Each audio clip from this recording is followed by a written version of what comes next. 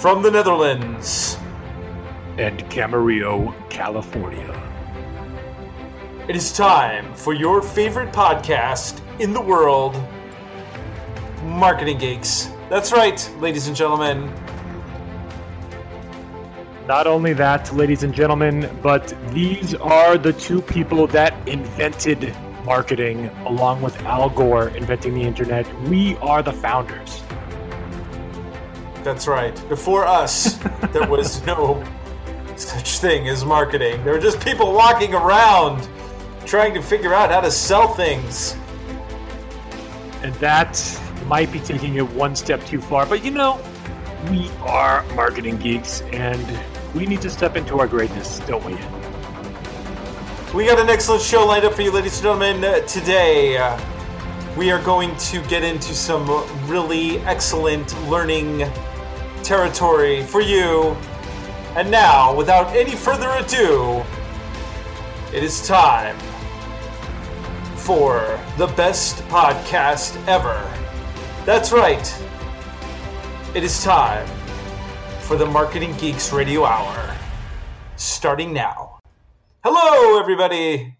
Welcome to the Marketing Geeks. Justin, how are you over there? How's the weather in good old sunny California?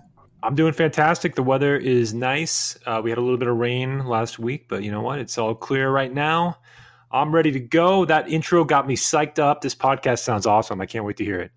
Oh my gosh. Yeah, me too. And first of all, I want to give a big shout out to our 7 listeners who showed up to our really fantastic video marketing course the other day. And a splendid time was guaranteed for all. If you missed it, well, you missed it. But guess what?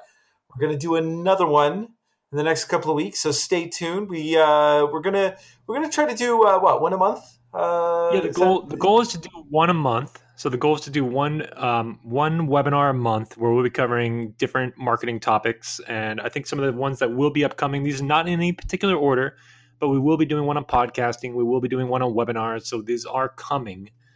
So we need listener feedback. So if you have something you want to hear, reach out to us, connect with us on LinkedIn, send us your fan mail. Just none of that anthrax, none of that stuff. No, I've had enough anthrax to last me a lifetime. So So tell me something, sir. What are we covering today? Because you chose the topic, but it's a dang good one. Yeah. So today, what we're going to do is we previously did an episode where we kind of glossed over the 6 principles of influence that largely come from Robert Cialdini's work in the book Influence. But these are also universal principles that are not just attributed to him, but he kind of made them famous in that book. But we're going to take one of those topics today, and that topic is that of authority. And we're going to go on a deep dive into the topic of authority, how you can build credibility for yourself before you go out there and before you start promoting. Because the reality is that if people don't think that you're credible, your message doesn't land, right? So we want to help you to build your authority, build your credibility, position yourself in a way that you are the thought leader, you are the person that they want to go to solve their problem. So I've said in a prior episode that business is about you take somebody that has a problem and you take them from that state of uncertainty and having a problem to a state of having that problem solved where they are now thriving. So in order to get them from state A to state B, they first need to know, like, and trust you. So how can we accelerate that process of them knowing, liking, and trusting you? And what are the strategies to do that? So we're going to cover that today. And this goes across the board if you're marketing for yourself or you're marketing for a company because you're like a digital marketer. These are some just techniques that you really want to keep in mind as you start to help somebody or help yourself to create influence, so you can really get the get people attracted to you and what you do. And this is one of the most important things that I personally use, because not only is it good for you if you're a marketer, but it's also good for you to like your own social brand, if you will. So whatever you do personally for whether or not you're a public speaker or you're an author or whether or not you just want to get some speaking gigs, this technique is the thing that you really want to pay attention to. So without any further ado, let's get into that. But first, before we do that, marketing news, right? Yeah, yeah. Let's do a couple marketing stories first, and I'll let you take the lead here because you have the news. I just have the commentary. Oh, oh man, I thought hey, you. So it's all on me. Thanks a That's right. lot, It's all on you. pal. All right. So I just read this interesting story from Marketing Tech News. This is pretty fascinating.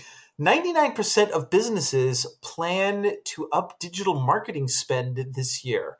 Now, this is incredible because if you are a digital marketer, whether you're a freelancer or you own a business, your competitors are going to be paying more attention to digital marketing ad spend. So the statistics are that nearly half, that's 41% of businesses with 100 plus employees, invest more than 500,000 in digital marketing every year. Now think about that. There are so many companies out there that are spending $500,000 or more in digital marketing.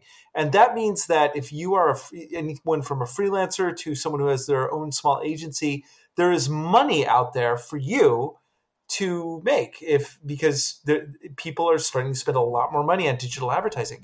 So this is according to a This is a great story. It's going to lead into our main topic today because if you want to land some of this massive market share that's going to be opening up next year, it's going to take authority and branding and expertise, or the perception of expertise, to land these bigger sized companies.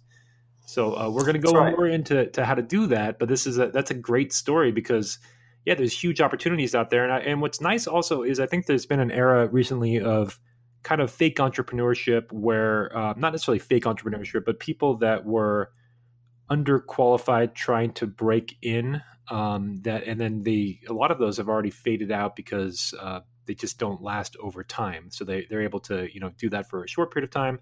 Andres and myself have been doing this for years on end now. We have survived and weathered the storm, and so we're largely in a nice spot to positioned for some success here coming up too, Andres, huh? Yeah, absolutely. In fact, some of the techniques that Justin is going to go over today uh, are the techniques that we use to land some of our biggest clients. So we'll tell you all about that in just a little bit. But so basically, there's a US based survey of 501 marketers by the small business publisher, The Manifest. And in a study which set out to discover how companies were investing in digital marketing and how their investments are set to change over the year ahead. And while respondents hailed from a wide mix of seniority levels and companies, more than three quarters, that's 76%, agreed that marketing has changed more over the past 2 years than the entire 50 years before. Now, think about that. In 50 years, marketing was done with traditional forms like pamphlets, billboards, flyers, print, and now 99% of the respondents say that they plan to spend at least on one digital marketing channel in the next year. So that also says something interesting, which is a lot of companies are planning on kind of focusing on one specific channel, which would be like a Facebook or a Twitter or some other form, a Or Google SEO, AdWords yeah, or or Google SEO. SEO, yeah.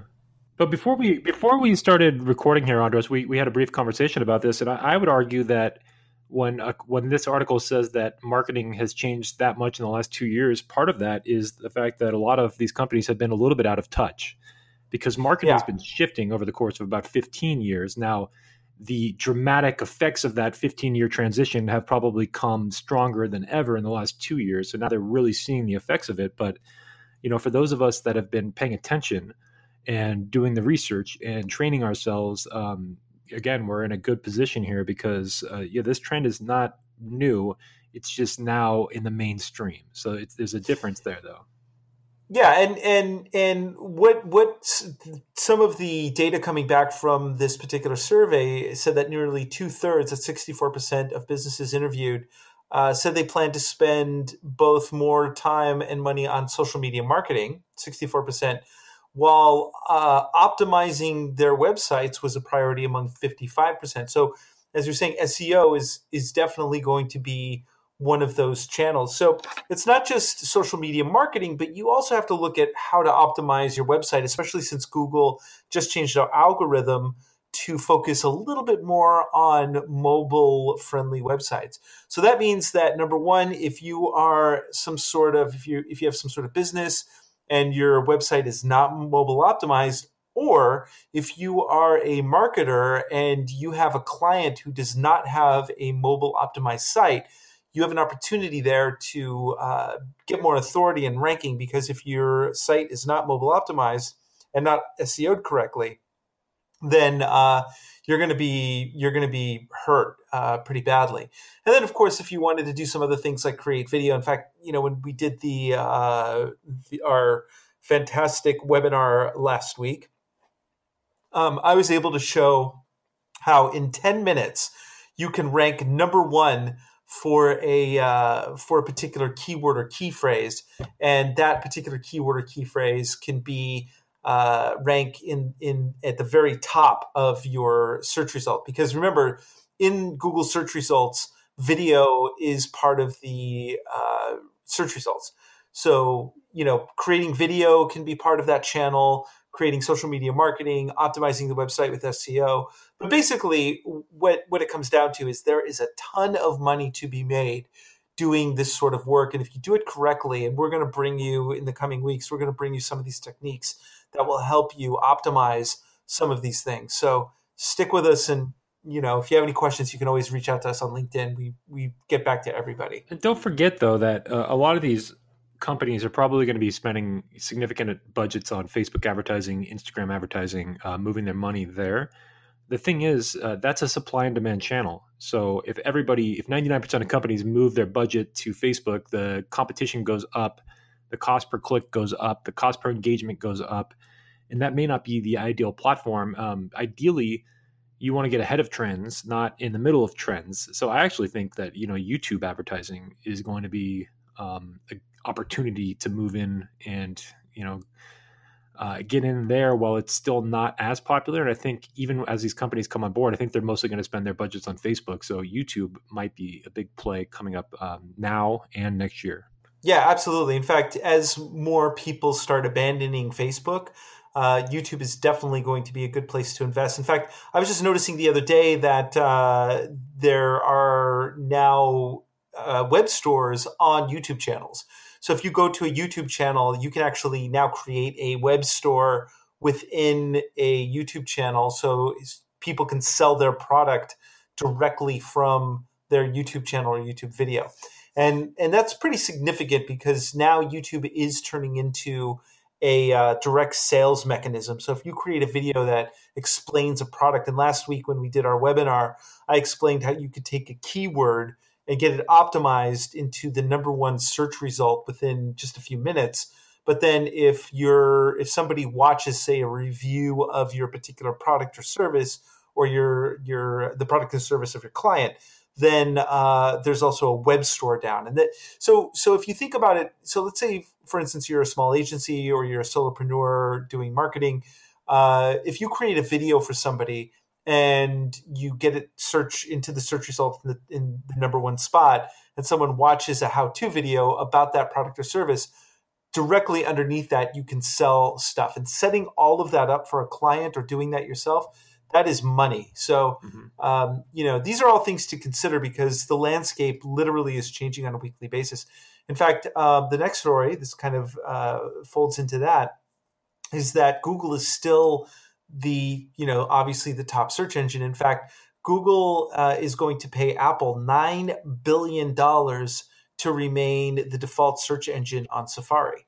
So, Apple and Google have always had kind of this real love-hate relationship, but Apple's certainly willing to take Google's money to remain the default search engine for Safari, and that just opens up those opportunities for you to get your SEO together. And I'm going to, the next coming weeks, we're going to go over some SEO tips and tricks that are going to help you with your website and your marketing techniques as well.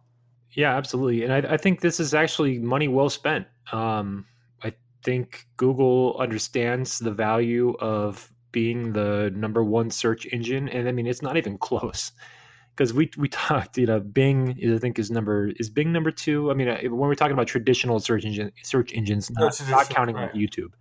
Because I Yeah, think YouTube is for those of you who don't know, YouTube is actually the second biggest search engine in the world next to Google itself. Yeah, but if we're talking traditional search engines that are like Google and Bing, I think Bing is number two, and it's like 1% of the share of, or less than one Yeah, percent of the share of Google.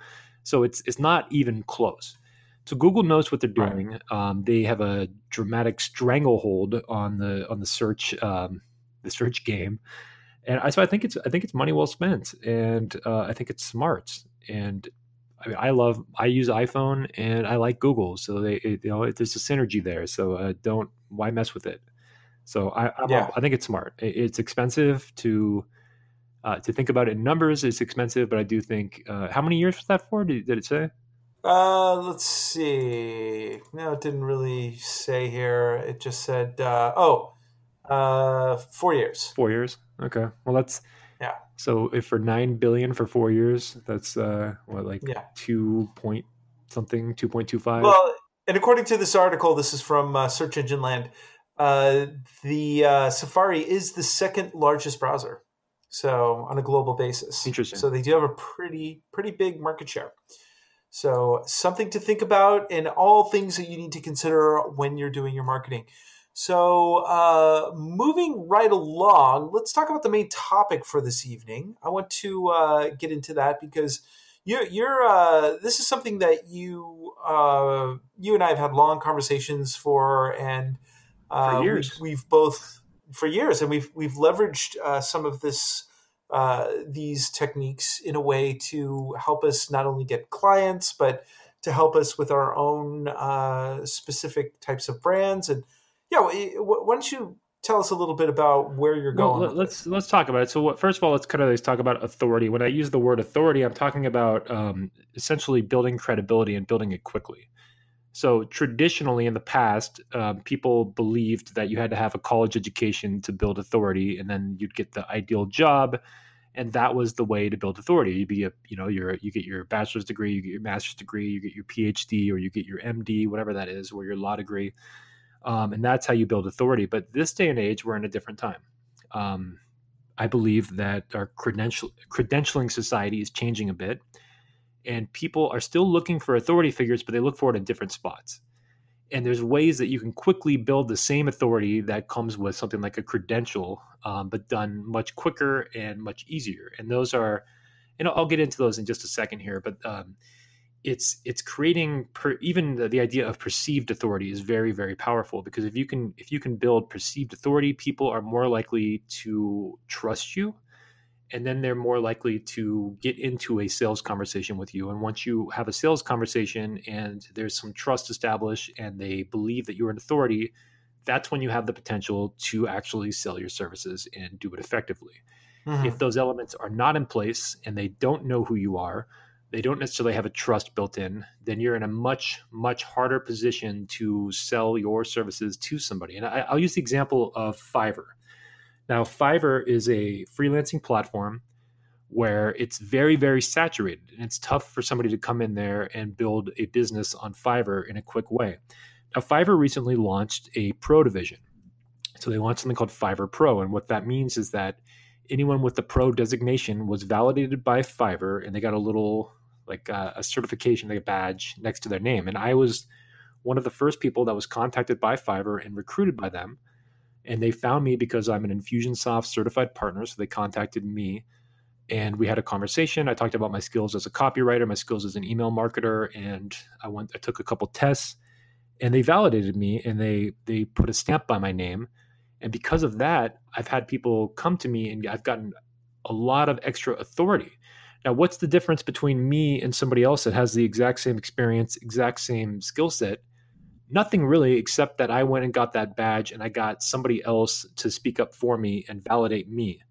So this idea of third-party validation is big as well. So again, it's like whether it's a school that's validating you, whether it's a certification board, whether it's Fiverr, having somebody else tell your audience that you are qualified is huge. And I've built, a decent sized business. And I actually, when I got on there, I didn't expect to do much on Fiverr, and now I'm doing thousands of dollars a month, and it's a nice little side income. It's not my main. It's not how I make my money, but it's definitely been a surprising side income that I wasn't expecting. Yeah, and that's simply because you have the authority of Fiverr saying this is vouching for you, saying this is the guy. And Yeah, authority can come in different ways. I mean, like for me, I did a TED talk a number of years ago, and just a year and a half ago, and that was good because now whenever you Google my name, my TED talk is like the first thing that comes up. So, I can say with great pride to anybody, yeah, just go ahead and Google me, and you'll find out more about me. And to have a TED talk show up, that's kind of prestigious, right? That's hugely prestigious. Right. And so, that to me is a type of authority that I can show, like, hey, yes, I'm a public speaker, and this is what I've done. And if you want to see me speak, then go ahead, and that's my audition reel. A lot of times. To your point, Andres, though, I just wanted to add one thing. Sometimes when you're in like the marketing space and you hang around and you see, like you see a lot of TEDx's and TEDx speakers and things like that. Like personally, it feels like it's not that big of a deal, maybe.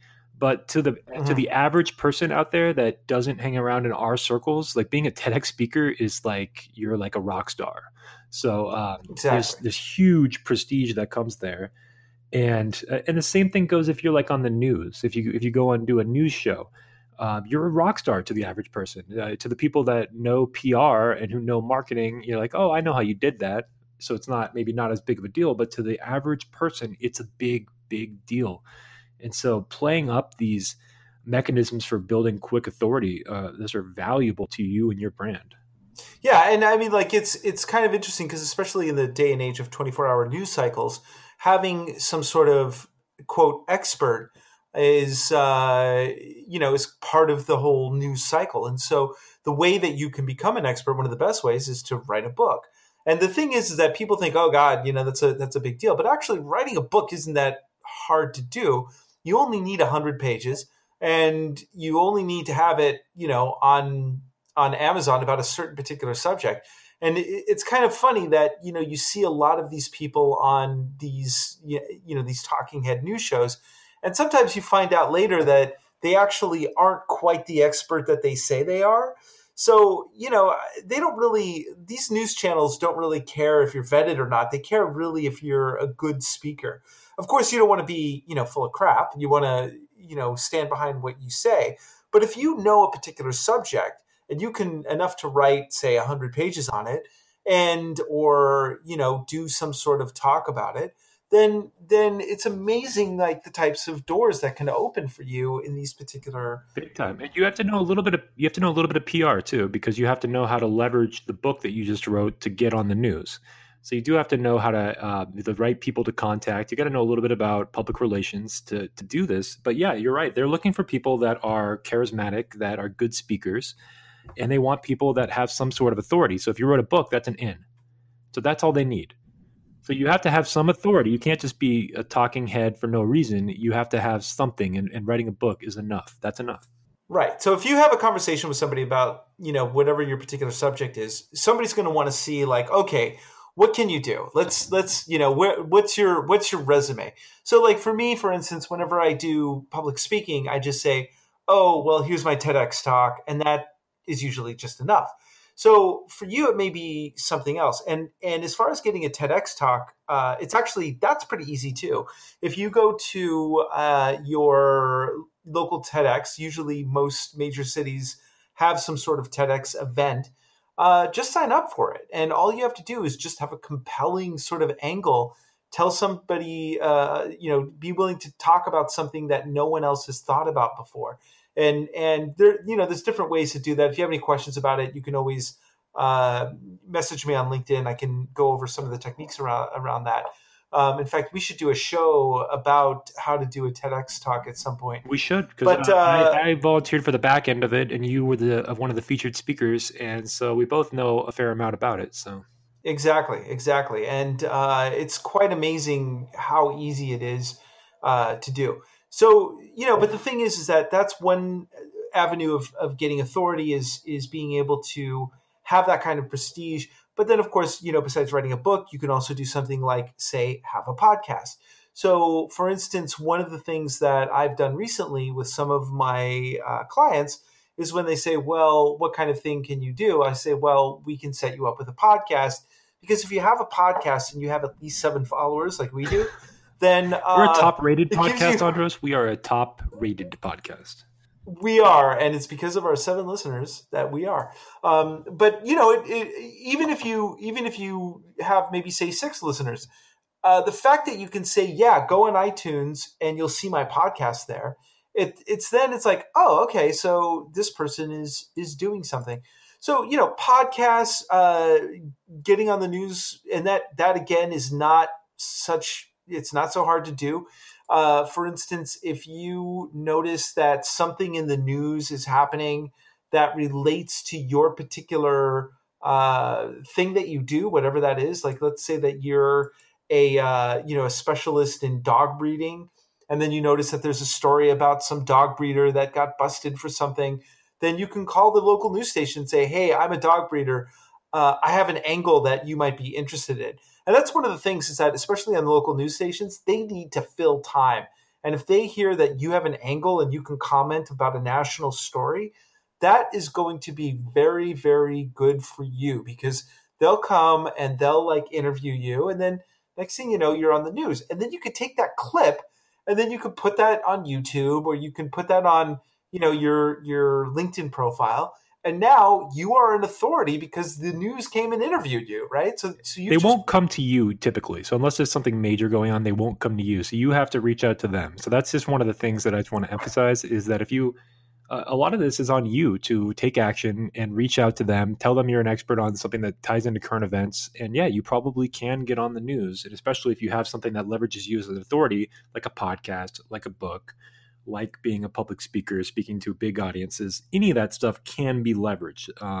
Yeah, exactly. So the part of the point here is that you do have to be a bit proactive. You have to be able to step up and say, okay, I'm going to make that call. And, admittedly, some people can't do that. Some people can't make that call. Some people, can't.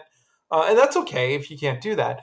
But, if you're more of an introvert, then you can write a book. You can have a blog. You can find ways to give yourself more authority. And maybe you can send that email. So if you want to get on the news, maybe you could send that email and do that. If that's what you're talking about, is having a fear of having the initial conversation, that's a way around that, is you can do it via email. Now, if you want to be on the news, you're obviously going to be in front of a camera. So there's some introverts can get around that.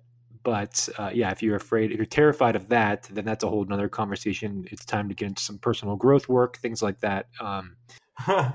Right. But the point is that there's more than one way to position yourself as someone who has authority.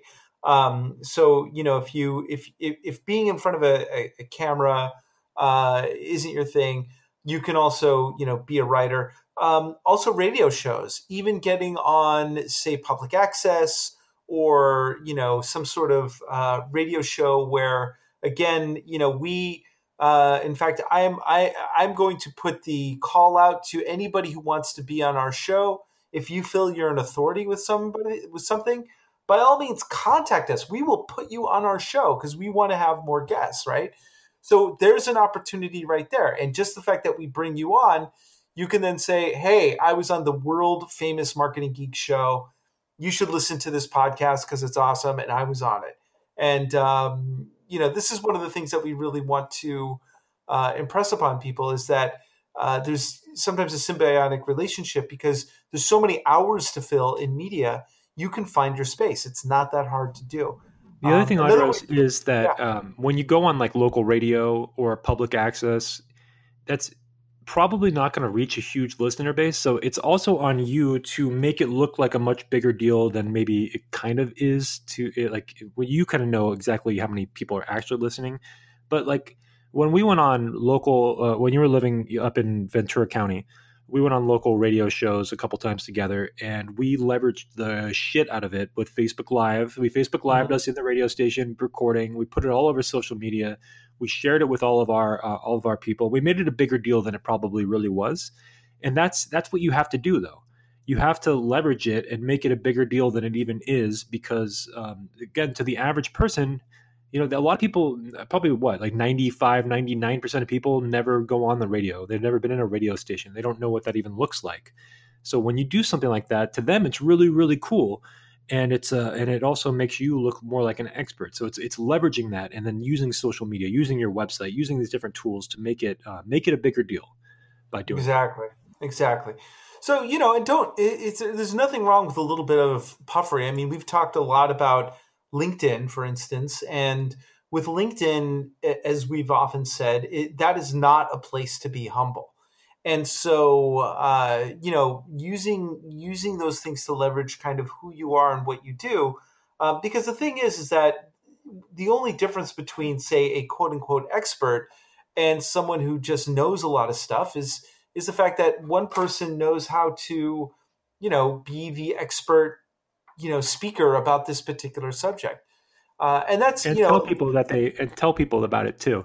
I mean, think exactly. about like some of these companies that donate $10,000 to charities, and then they spend $1 million to promote the fact that they donated $10,000. I mean, yeah, we're getting into, it's an interesting conversation, but there's, you know, telling people that you do some of this stuff is valuable in business. That's just the reality of the world we live in. It's Hmm. valuable to spread the word and tell people that you're doing these things. One of my clients is on a media tour right now, and he's been sharing that he is, on all these different local news channels. He's been sharing it all over social media, and it's awesome.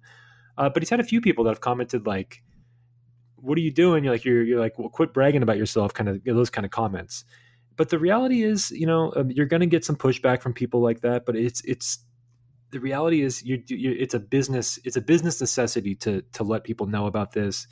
If people are into you and your brand, they'll understand what you're doing, and you're never going to be able to please everybody. So yeah, I understand that you might feel that some of this stuff is puffery, like you said, Andros, and it is in a lot of ways, but it's necessary. It's Yeah, necessary, and if you want to build fast authority without a master's, without a PhD, and you want to build it without the traditional ways of getting authority that you needed an MBA in the past, you have to do these things. Um, absolutely. one last Absolutely. point one last point I want to make real quick is that, if like, going to seminars is interesting. So if any of you are like me, I go to a lot of business marketing seminars, quite often coaching seminars, public personal growth seminars. There's a huge thing that happens when you go to a seminar as a guest. You're just another face in the crowd. But if you get the opportunity to be a speaker, or you get on stage at any point, that whole seminar room is transformed, and people come to you and they see you in a whole different light. You're put on this pedestal, and it's amazing the prestige that happens just from being featured as a speaker on a stage. So there's all these. This is just the way the humans are wired. It's the psychology behind it. But when you're a featured speaker somewhere, people see you differently. They want to contact you. Like if I go to a networking group and I'm the speaker, people are more likely to ask me for my business card, or they're gonna or they'll just ask for my phone number, and we're more likely to actually have a conversation than if I go to a networking group and we're just handing out business cards, and like, most people never connect after that. Yeah. So there's a lot of power in being seen as the authority, and speaking is another way of doing that. Yeah, absolutely. In fact, one of the things that I was doing before I left the U.S. was I was teaching a lot of classes for an organization called SCORE, which is a really great organization. If you are a aspiring business person and you need some help with mentoring, I would definitely go to your local SCORE chapter. SCORE stands for the Society of Retired. What is it? Service Corps of Retired Executives, I believe. Service That's Corps. right. So because it originally was started as a way of like retired executives to give back to the community, and now they take on experts. So they take on other people that are willing to volunteer and give back their time.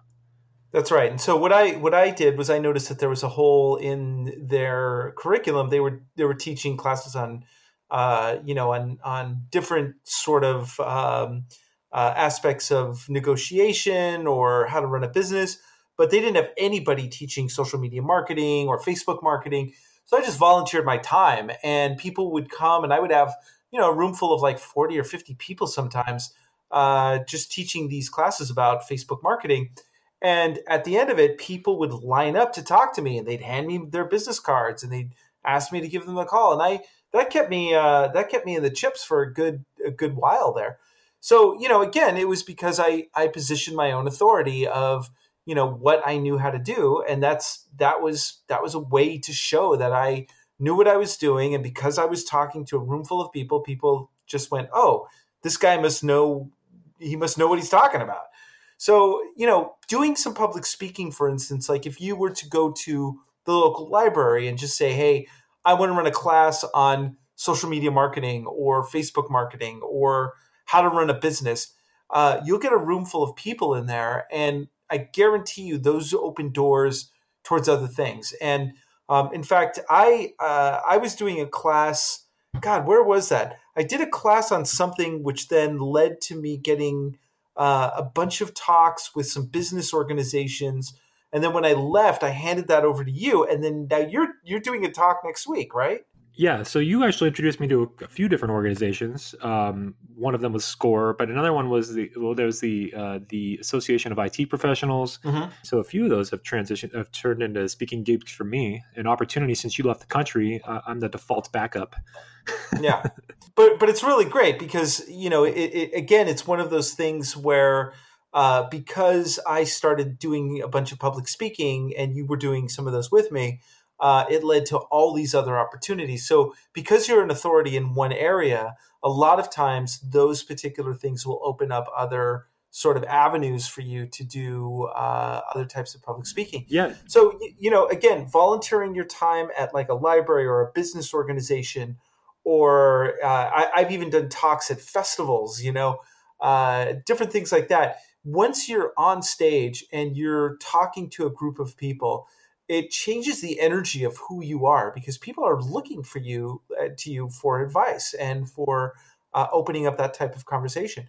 So, and then you take it one step further, where you're like, yes, I'm also a published author. I'm also a TEDx speaker. I'm running a podcast. All of these things, bit by bit, add to your resume, so people go, "Oh yeah, that guy's got a lot going on." So now, when I go into a new client, they go, "Well, what have you done? What's your portfolio?" This is part of my portfolio. So developing yourself as an authority around these particular subjects, I cannot recommend it high enough because it's definitely one of the most important things to kind of show that that you're in charge of what you know. And funny thing, like having a podcast like we have, there's a lot of people that are, I'll tell people we have a podcast and they'll be like blown away by it, and then they'll probably never listen to it. But it doesn't matter. Just the fact that we have it and they can validate it by looking at it on iTunes, whether they listen to it or not, it's a big prestige builder. Yeah, so, and same thing with a book. Like if you write a book, 90% of people probably don't read it. Right. So for instance, if you and I we've been working on a book off and on for a little bit, but it's like when we finally finish that book, and people can just go on Amazon and go, "Oh God, they wrote this book." No one's going to read that book. I mean, let's be real, right? I mean, the chances of it actually selling to the point where we're making money on it, it's not going to happen. But the fact that you have a book and you can hand it to somebody and go, "Hey, I'm going to give you a free copy of my book," or if you sign up for my course, you get a free copy of it, or hey, just go on Amazon, you can see it there. It really does leverage what you do, and so that's definitely something that helps. You bring up a great point there, Andros. Like writing a book is not a short-term solution to wealth. If you're writing a book, you should not think of it as a way of making money. You're writing a book to build authority and prestige. That's the only reason you're doing it. When you go on the news, you're probably not going to make a lot of money going on local news channels and sharing your stuff. but you're going to build authority. You'll be able to create a sizzle reel that can be used for speaker introductions, or on your website. You'll be able to get this amazing footage that'll look amazing and have all that. There's a lot of this fringe benefits, and you'll be introduced to people that you wouldn't otherwise be introduced to too.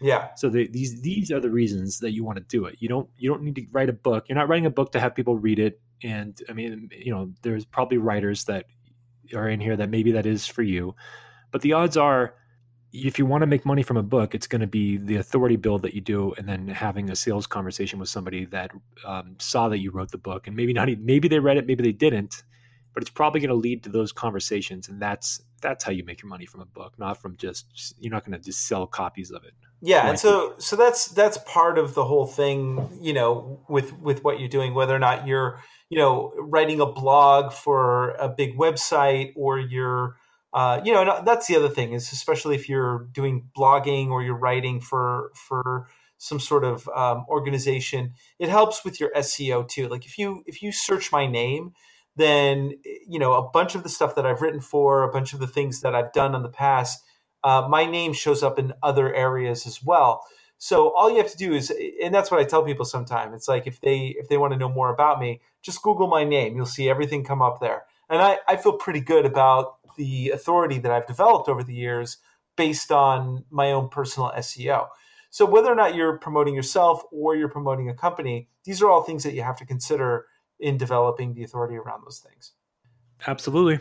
So I think that's a pretty good conversation that we had there. Yeah, absolutely. I think we got to wrap up our main topic of the day. Yeah, and if you have any thoughts about other ways to find authority or how you've done it, we'd love to hear from you and see what you have to say about the matter. But anyway, let's. I gotta say that there is one thing that I believe that I am an authority of. And you know what that is? I had a feeling. Oh, yeah. It's time, once again, for the Sex Robot Report. That's right, ladies and gentlemen. With the world's number one podcast authority on sex robots, Andros Sturgeon. Oh, yeah. I'm writing a book about it. You should. All right. Andros, we should just transcribe all these conversations and then create that into a book. That'll be your book. I think so. And then, but you know what? Do I really want to be the world's authority on sex robots? Yeah, I think you do. I don't know that I do, but I think you do. Yeah. If somebody Googles my name, is that what I want to have pop up? I don't know. I mean, it can go both ways. This is from Eyewitness News 13 in Houston. And Houston Council set to vote on sex robot brothel ban. Houston, Texas, try before you buy. That's the option a business owner of human-like robots wants to offer people in Houston, whether male or female. Okay. It's a topic that the whole city is talking about. Could a sex robot brothel open up there? This is not a business I endorse, says Houston Mayor Sylvester Turner. Turner has made it clear that he doesn't want a sex robot brothel in his city, and his legal team canvass all ordinances to stop it. Presently now, we have an ordinance dealing with arcades. It places restrictions on where these businesses can be and what you can do inside of these businesses, Turner said. On Wednesday, the city council will vote for the new verbiage under the, quote, adult arcade and adult mini theaters ordinance, where it will include, in part, arcade device shall also mean anthropomorphic, that's a good word, anthropomorphic devices or objects that are utilized for entertainment with one or more persons. One or more persons? So wait a minute. Does that mean that you can go into your sex robot brothel with more than one person? I guess that's maybe that would be that. I don't know. Do you have to pay extra for that? That's what I want to know. Is that like No, I hate to be like the guy that did the research here, but it looks like they actually already voted on this and they voted no. So I'm seeing an update on your story here that says that they actually voted to not allow this. So it's actually already been voted on, and it was a Oh, no-go. it was a So the no-go. prudes win. The prudes win. What can I say? Yeah, and I'm just trying to figure out, is this was that because this was somebody who really cared about human trafficking as they say in the story, or is this somebody who just really hates the taste of plastic? All right, that concludes our sex robot report, ladies and gentlemen. Oh yeah. Mm. Stay tuned for another one next week, or We whenever we will- do the next episode. We will keep you updated on this story as it Breaking news. or becomes available. All right. And finally, to close out the show, we want to go over a couple of geek news stories. And what do you got for us, man, geek-wise? What's happening? I guess number one would be the movie Venom. Venom, the Spider-Man villain. His movie was released this past weekend, and it actually exceeded box office projections. So I had read they were projecting around 65 million for it. It did 80 million, which is kind of, I mean, it's good for the superhero genre, I guess, but it's kind of disappointing because Sony has now taken the Venom character and separated it from Spider-Man universe, and now you have like two different universes going on. It's a mess. It's kind of a cluster. I don't think it's good in the long term. And I haven't seen the movie yet, so I don't know. The reviews are pretty bad on it too. I have not seen it. I can't give you my feedback on it yet. What do you think, Andres? I mean, do you even want to see this movie? Well, I don't, but it did have a production budget of $100 million, and according to estimates, it's made 205 worldwide. That is considered a hit, and they did tease a sequel, so it looks like we will have another Venom movie at some point. But who knows, man? I mean, they were doing it. They rebooted the Spider-Man franchise, and after 2 sequels, they finally turned it over to the Marvel Universe. So it could happen. I don't know. There's something about it that it smells kind of stinky. Just walking into it. Not that looking forward to it. But the bigger question is: are we facing a superhero sort of glut? I mean, at the same time, the new preview for the new X-Men movie came out, and that thing I am not excited about either. And I saw it. I saw the preview, and I was not impressed. And Yeah. I think that this is my opinion, and this is probably not a popular opinion in studios, but I think they should have. I think they invested about 100 million in it already. I think they should have just eaten it. Maybe done a direct release on Netflix or a direct release on the new Disney streaming service or something like that. I think they should have eaten the budget of the movie and moved them over to the Marvel Cinematic Universe sooner than later, because I actually think this movie probably will do more damage than it will do good. And why? I don't know. I don't like it. I don't think it looks like a terrible movie. I really hated the X-Men Apocalypse movie. I thought it was crap. Okay, but let me ask you this. See, let's just say you're the average viewer, and so am I. This movie, I mean, I saw the preview, and to tell you the truth, I saw it like a week ago. I don't remember a thing about it. I don't even remember, I can't even tell you what this movie's about. I don't even remember. I forgot all about it till you brought it up. I mean, I forgot that I even read that story last week till you brought it up here on the show. Yeah, but so let me ask you this, okay? Just check your energy level here. Let's say all of a sudden X-Men has now entered the cinematic universe, and they do an X-Men versus Avengers movie, or the X-Men are brought into the actual cinematic universe of Marvel. Would you be excited then? I'd be much more excited for that than I would for this piece of crap that they are advertising right now. Yes. Okay, so there you go. So we just, I mean, it's kind of like a bad relationship. We just got to endure it. And I don't know if you realize this, but there is actually another mutant movie that has been I don't know if they're shelving it. I don't know. Yeah, and that's the New Mutant movie, which actually had an interesting twist on it, where it's kind of like a horror mutant film. Yeah, but I don't even know. I've heard it's like they can't. It was supposed to come out this year, I think, and they postponed it for reshoots at least once, maybe twice. But to me, it's like, yeah, why spend all this money on reshoots when you're moving all the movies anyway? And now it'd be one thing if you want to release it on streaming, and I understand that you don't want to just take a loss like that. That's a huge loss, and most companies Right. they won't do that. It's just not realistic. But it's also brand damaging, though. So I mean, Well, not to them because they're turning the whole franchise over to Disney after this. So but they they're kind of already have. It's their last hurrah. They have plausible deniability because they could be like, oh, that was Exactly. Fox. That was Fox's last hurrah doing their thing. Now Disney's taking over. So yeah, so I guess it works.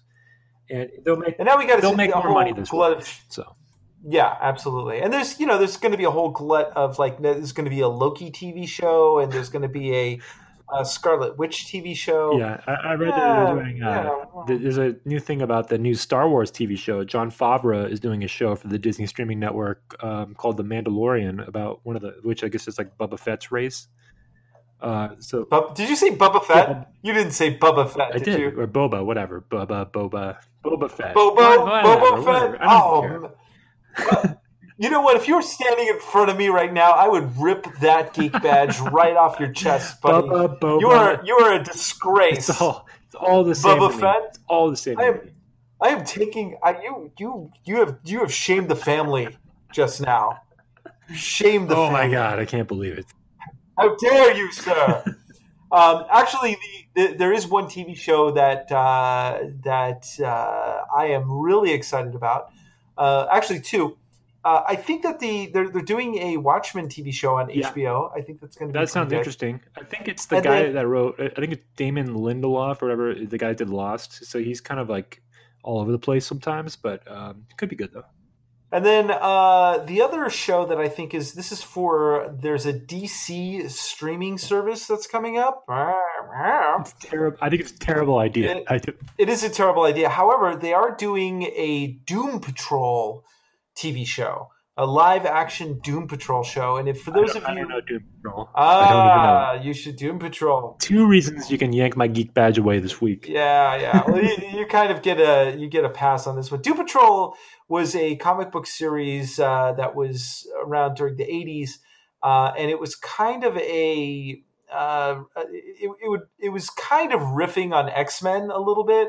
And some of them it was almost like a satire of X-Men, but it was also very funny and very tongue in cheek. But it was also really well done. So I think that was Grant Morrison who did it. But they're doing a live action Doom Patrol series. So we'll see how that works. So interesting. Anyway, a lot of interesting. I guess the last one we'll cover more comic book. Gotham, the TV show Gotham. You ever watch that show? I can honestly say I haven't. I have. I watched the first 2 seasons in their entireties, which was a lot because they were like longer seasons, and they're okay. There's some pluses, some terribleness to it. It's like a combination of like super violence and then like 1960s Batman campiness. It's like a combo. It's weird.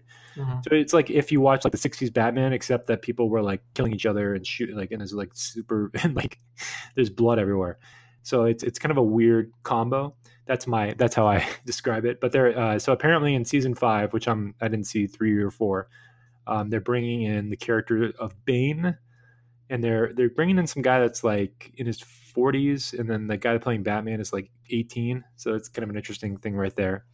And so they're bringing in a Bane, and then they're also said they're going to bring in Batman officially. So apparently Batman will make an appearance, and this is like a half season because I guess like Fox agreed to renew it for one, so they could wrap up the storylines, but they kind of renewed it without fully renewing it. So this is the end. So this show will be ending. I think they're doing like a 10 episode run instead of the normal 26 or so.